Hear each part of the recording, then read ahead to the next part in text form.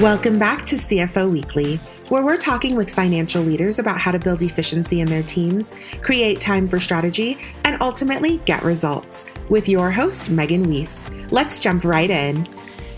Today, my guest is Stephen Nutt. Some of you may remember Stephen from episode 4, Earning a Seat at the Strategic Table. Stephen has over 27 years in accounting and finance, with 21 of those years spent within community banking. Most recently, he serves as the CFO at Community National Bank and Trust of Texas, an $830 million asset community bank with 15 branches across North Texas. Since joining the bank, he has overseen asset growth of 65%, stock value increase of 60%, and a 68% increase in tangible book value.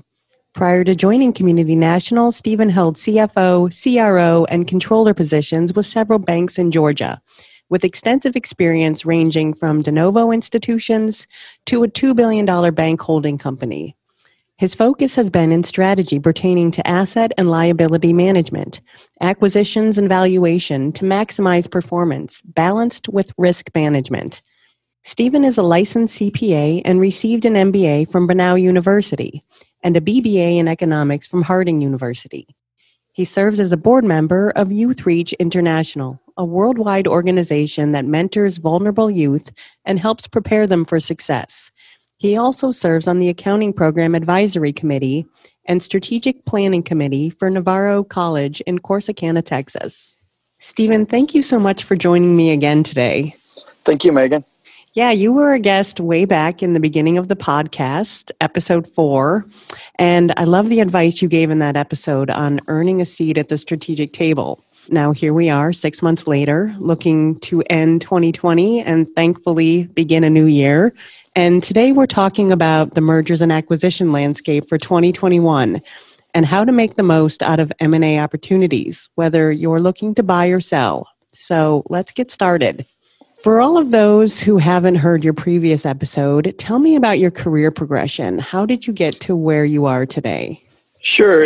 It's really interesting that the topic's M&A because I'm in the banking industry, specifically community banking, and that's one of the biggest industries that produces a lot of M&A. And so I've actually been kind of a product of that through my career. I started in banking in 1993 out of college, and a few years later, the bank I was with sold out to a larger bank, and then so I took a few years and actually worked in a corporate at Waffle House in Atlanta, Georgia, and then decided I wanted to get back into banking because I really enjoyed the strategy side. I really enjoyed that work atmosphere. So I got back into that, and within a year, the bank that I was at sold again. So then I was at a new bank holding company.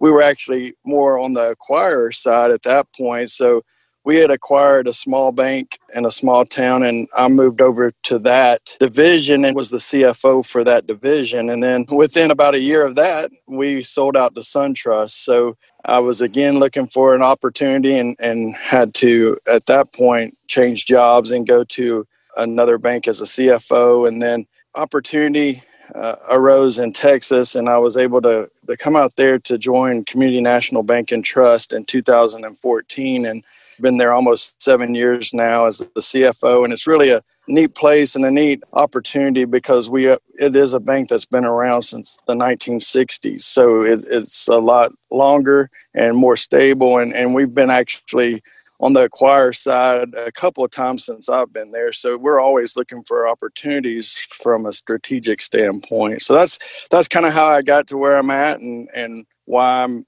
interested and enjoy the M&A side of things. Tell me about Community National Bank and Trust. What do you think it is that makes them unique?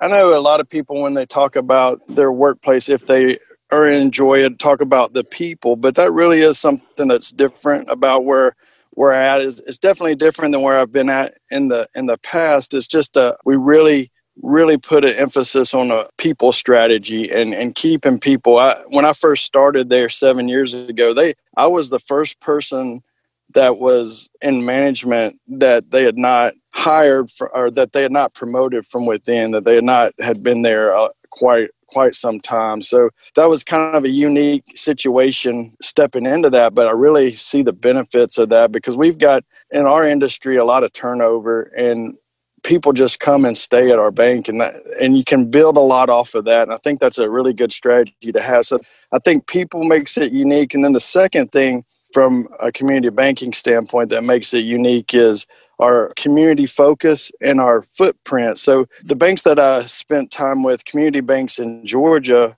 a lot of it was in the metro Atlanta area. So it was really the strategy was to start a bank, build it, and then try to sell it. That was a strategy that worked for a long time. But what it doesn't do is allow you to really make a connection with your community.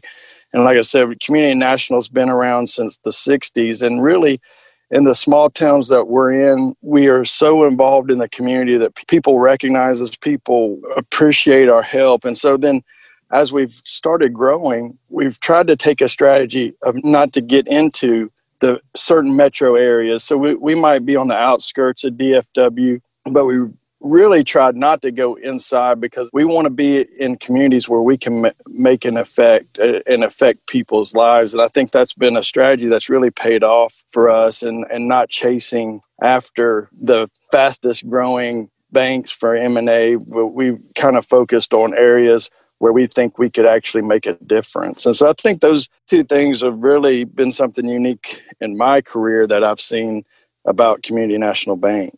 Yeah, it sounds like a great place to work, like a nice small town feel. You don't see too many banks that aren't like huge corporate conglomerates anymore.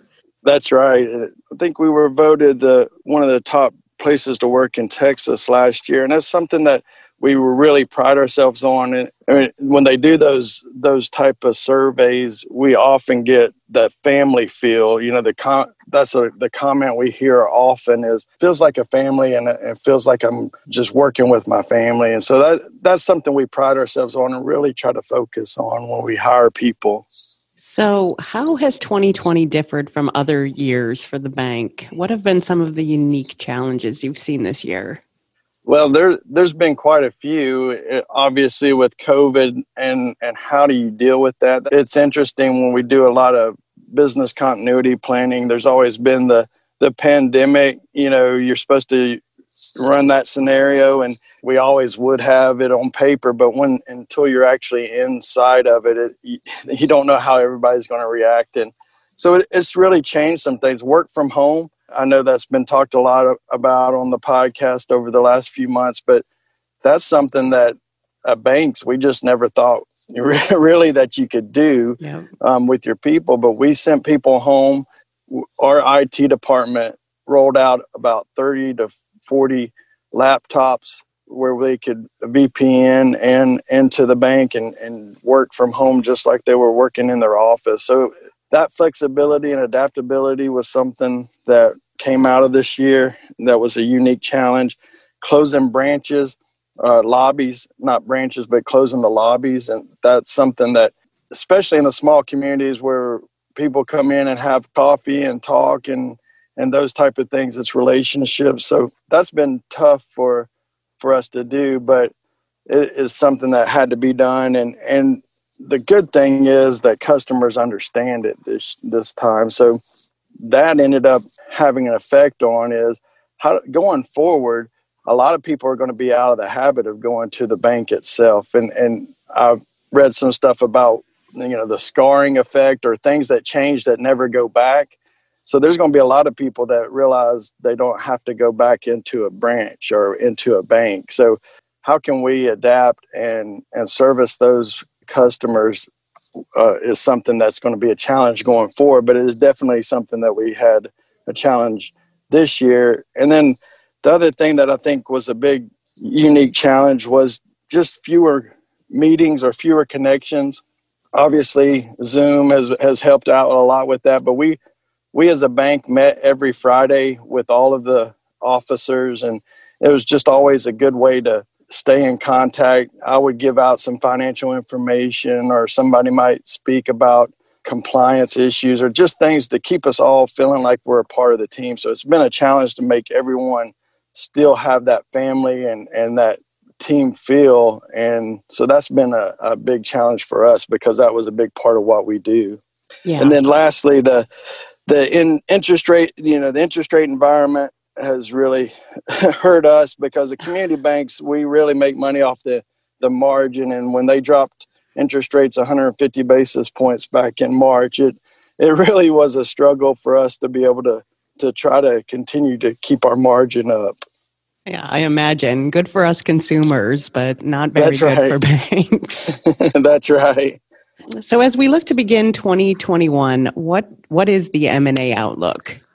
It's really interesting when you think about it, and I look at a lot of the different things and listen to a lot of different experts on the topic. But M&A was down in 2020. It looks like it's going to be down about 57% from where it was in 2019. I was at a conference in January, an M&A conference, and the big buzzword, big thing that everybody was predicting was mergers of equals, because you just had that happen with a couple of super regional banks that they're trying to grow and compete with the big four. So there was a lot of buzz around that. Capital in the banking industry was at all-time highs. So you start thinking people are going to start deploying that capital in different ways, which a lot of that is through acquisition. So it was really poised to have a big year. If you look at the January numbers of 2020, there was record highs on M&A in 2020, and then it is almost like the brakes just got slammed on in March, and you saw hardly anything for the next 3 or 4 months. We are seeing that start to pick up a little bit more towards the end of the year, which is a good thing, and I think you'll see it continue. I'm not sure that 2021 will be back to 2019 numbers, but I think you'll see an improvement. The uncertainty of the virus and how everything ends up responding to that, I think, is really how you can judge what M&A is going to be like in the future, because there's just, in the banking industry itself, a lot of M&A is driven around asset quality. And really, there's still a lot of unanswered questions about that, about where we're at with that. So far, we haven't seen the losses that we were expecting back in March and April. So you feel good about that. But what you don't know is if a lot of the stimulus and PPP programs just pushed those losses down the line a little bit. So that, I think, is going to be a hard hurdle for acquirers to get past, is to really understand the asset quality of the acquisition or the target that they're looking at. So those are things I think will be a little bit of a hurdle, but I do think you're starting to see signs that it's improving. Jamie Dimon with Chase just last week or two on his earnings call was talking about how they've already projecting to start releasing reserves because they don't think they're going to have the losses that they were expecting back in March and April. So we're seeing a lot of improvement. And I think if you see that improvement and you see improvement in the situation with the virus, you're going to see really a boom in M&A, because a lot of that capital that I was talking about that banks had has not gone away. You didn't see in this downturn bank failures and problem banks as much as you have in past downturns. And so I think there's still a lot of pent-up ability and capital that can be allocated to acquisition. Yeah, I think the good news this year is that a lot of businesses weren't hurt quite as badly as they expected to be back in the second quarter, but still lots of unknowns, and exactly. Hopefully we are beginning to see the light at the end of the tunnel, but who knows? I agree. I know. It's definitely hard, makes it hard when we just went through a strategic planning process at our bank and budgeting process, and a lot of it, there's just so many unknowns. It's really hard to model with any type of certainty what the future holds. How do you value a target? What kinds of things are you prioritizing throughout your analysis?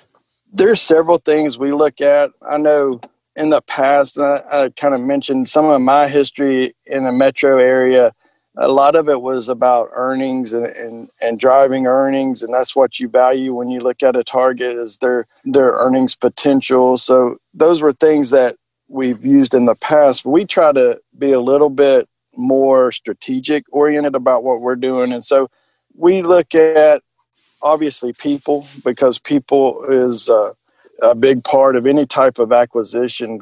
You hear it at a lot of conferences I go to, and anything you read about M&A, that cultures, trying to mesh two cultures can be really tough. And so we really feel like that starts with people. We use a lot of industry benchmarks.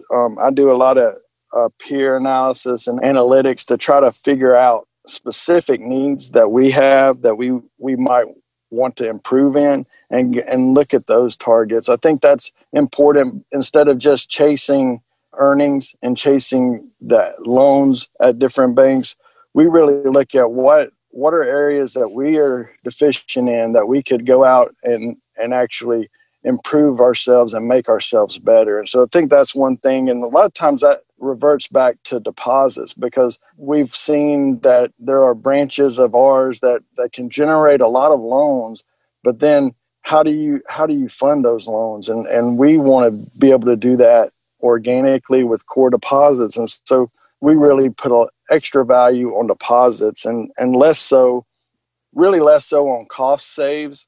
You talk about that with M&A philosophy and policy, but many times that's hard to judge because we're not a bank. We don't go in and just cut people. We don't go in and make an acquisition and cut half the staff.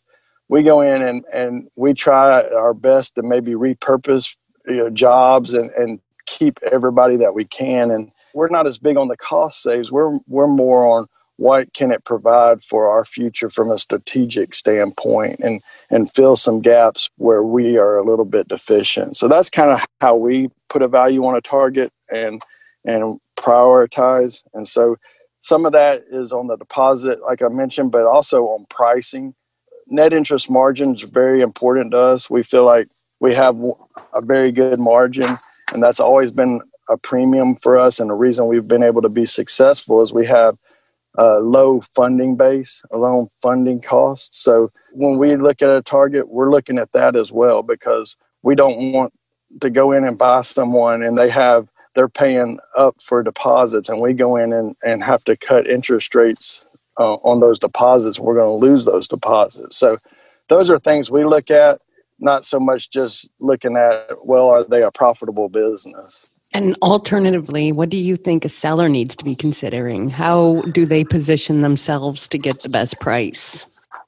Well, first off, I think any seller needs to really know what the value of their organization is and why they're wanting to sell.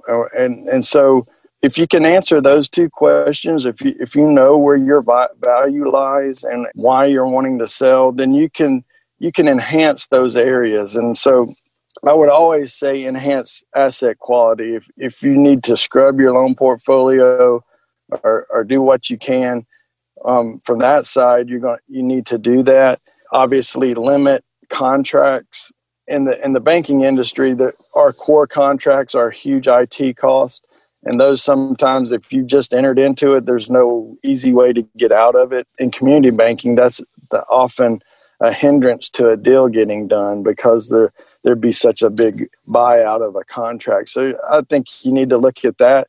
You need to look at your people and not have a lot of excess people. And I don't mean you need to go out and necessarily cut or fire people, but if you're seeing that selling yourself is on the horizon, you maybe don't replace certain people in situations. So I think those three things are things I would look for as a seller. But I would look for things like I was mentioning about that we look for that creates value. So there's a lot of core deposits in your institutions and core customers, really enhancing that and putting that out there to sell is very important, because when we're looking for something to buy, we want to see somebody it's a business that's going to stay there. When you go in and you're looking at an acquisition, if you don't know if the customer base is going to stay, I can't pay you a premium on your deposit base if I don't think they're going to stay around. So those are things that I think if you're a seller, you really want to enhance it and try your best to improve.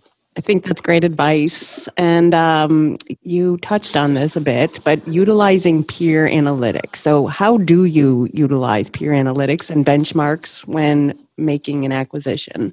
banking industry is kind of lucky in that we all have to report each quarter to the FDIC, a call report, and there's a lot of good information in those reports. And then there's a lot of good companies that put that information and aggregate it so that we can search and look. And so what I do is I have a couple of different software packages that I can go in and really narrow down to a target what I want. So if we're looking at an acquisition and we say, well, in this area, we would like something that has a loan to deposit ratio of 50% so that they can fund our loans in a different area, I can go do that and put in those parameters, and really it will kick out a certain number of banks. And then I can really dig deep into their financials and see if there's what the best option is. So I think being able to use that type of information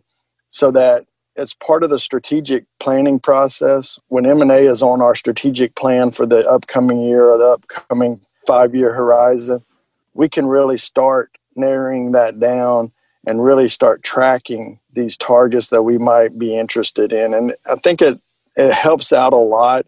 Like I mentioned in the past, I think a lot of times it was just you'd get a call from a consultant and say, hey, this bank wants to sell. Would you guys be interested? So that was more reactive. So what the analytics allows us to do, it allows us to be proactive and really seek out situations and targets that are more beneficial to us. Yeah, it's nice to have all the data and, yeah, like you said, the benchmarks available. But how would you analyze a business that's maybe unique and doesn't fit into a box or have an obvious peer? That's a little bit harder. Obviously, we about 3 years ago purchased a title company, which you would think would be part of, it is part of the banking financial industry, obviously, but it's not an area we had a whole lot of expertise in. And so we kind of struggled with that. How do you value it? What do you look for?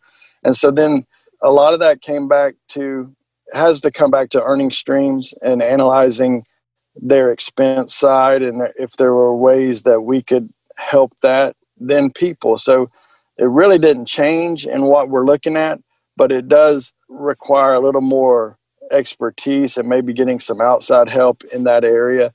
I read recently, I don't know if you've read the book, Robert Iger's book about the former CEO at Disney called Ride of a Lifetime. And one of the things that I found so fascinating in that book was how they would value targets. When Disney purchased Marvel and when they purchased Pixar and when they purchased Lucasfilms, and it was very interesting about when they purchased Pixar, how the things they valued versus when they did Lucasfilms. And so it really is intriguing when you're into areas, how do you decide what value is? And really it comes down, I think, to your strategy, what you're trying to add. So if you can really see that this company is going to add so much benefit to you, then you're willing to pay a premium on that. And so I think that's where what we try to do. We've done that with the title company.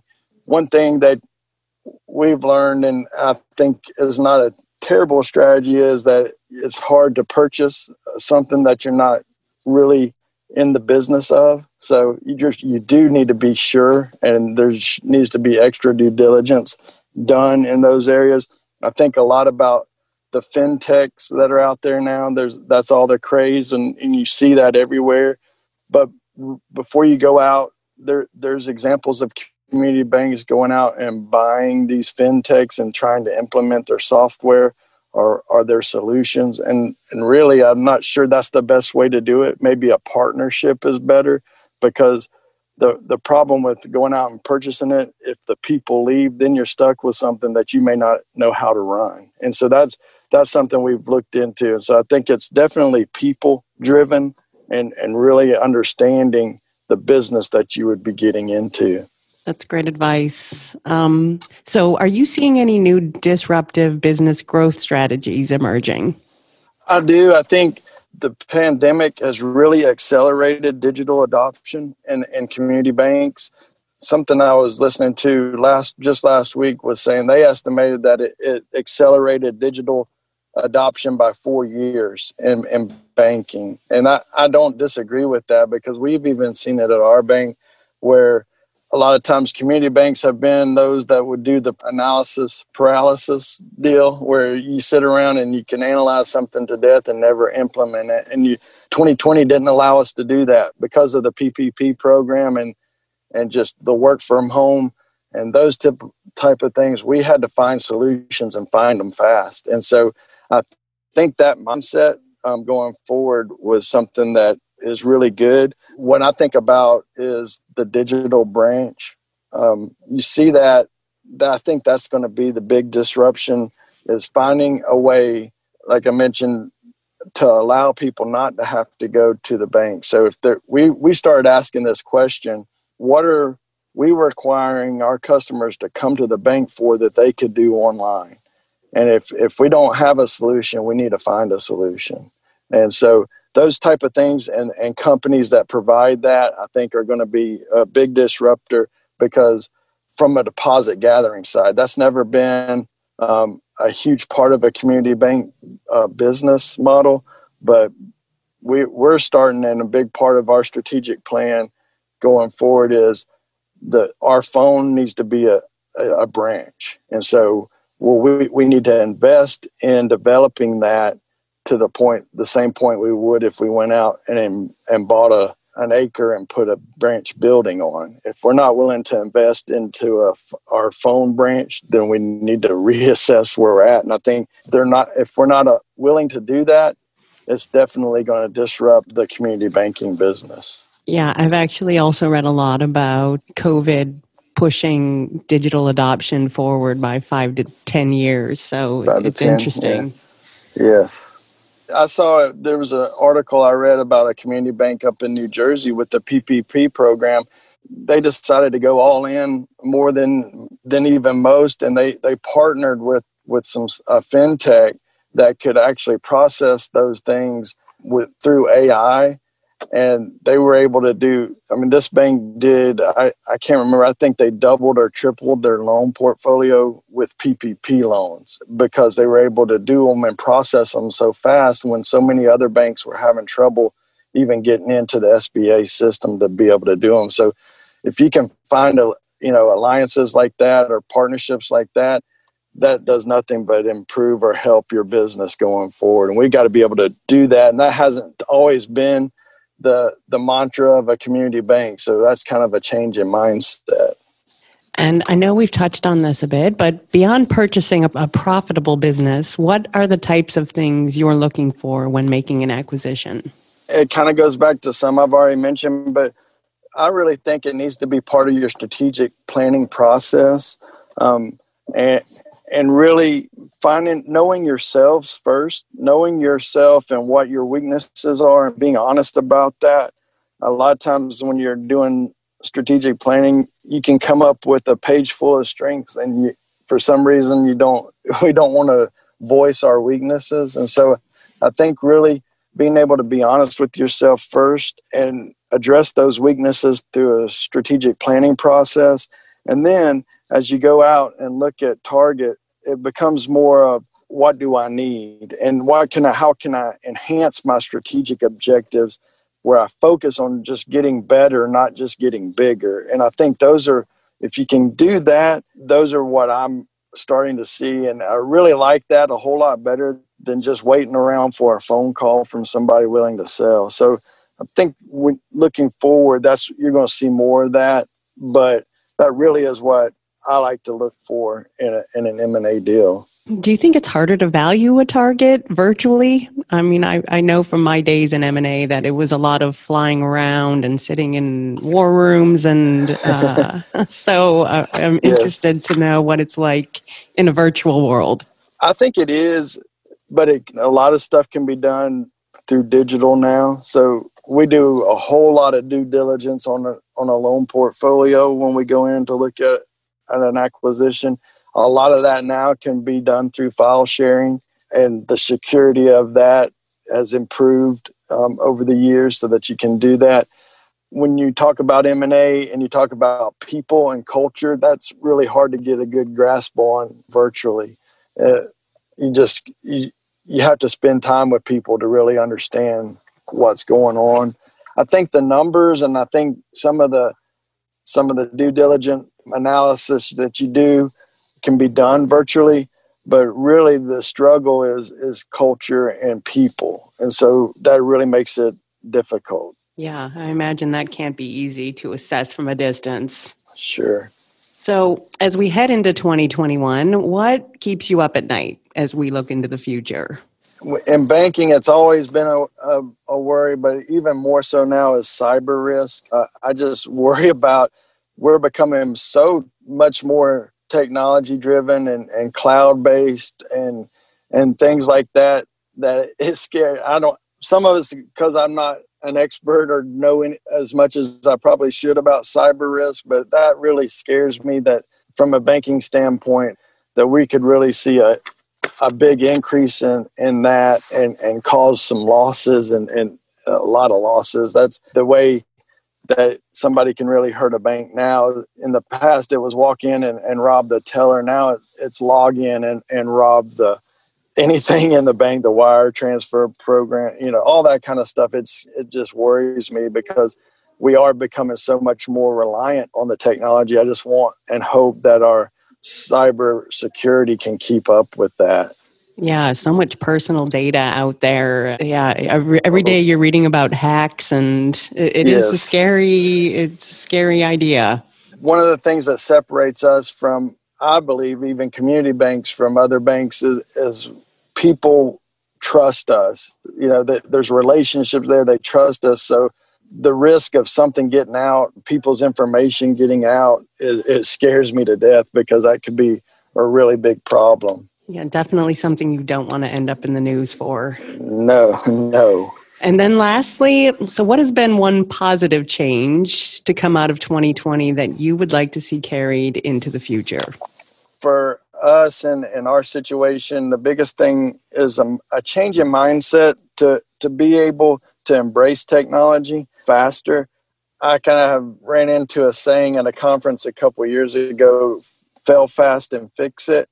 And I really have kind of bought into that idea of go ahead and implement it. And if it fails, we'll fix it. But that's never been the mindset in the banking industry, I don't think, especially community banking industry, because we've always been, well, we need to make sure that it's safe. We need to do this. We need to be in compliance. And we do need to have all that stuff, but we've got to be able to be a little more agile going forward. And I think that's what this has caused us to have to do this year.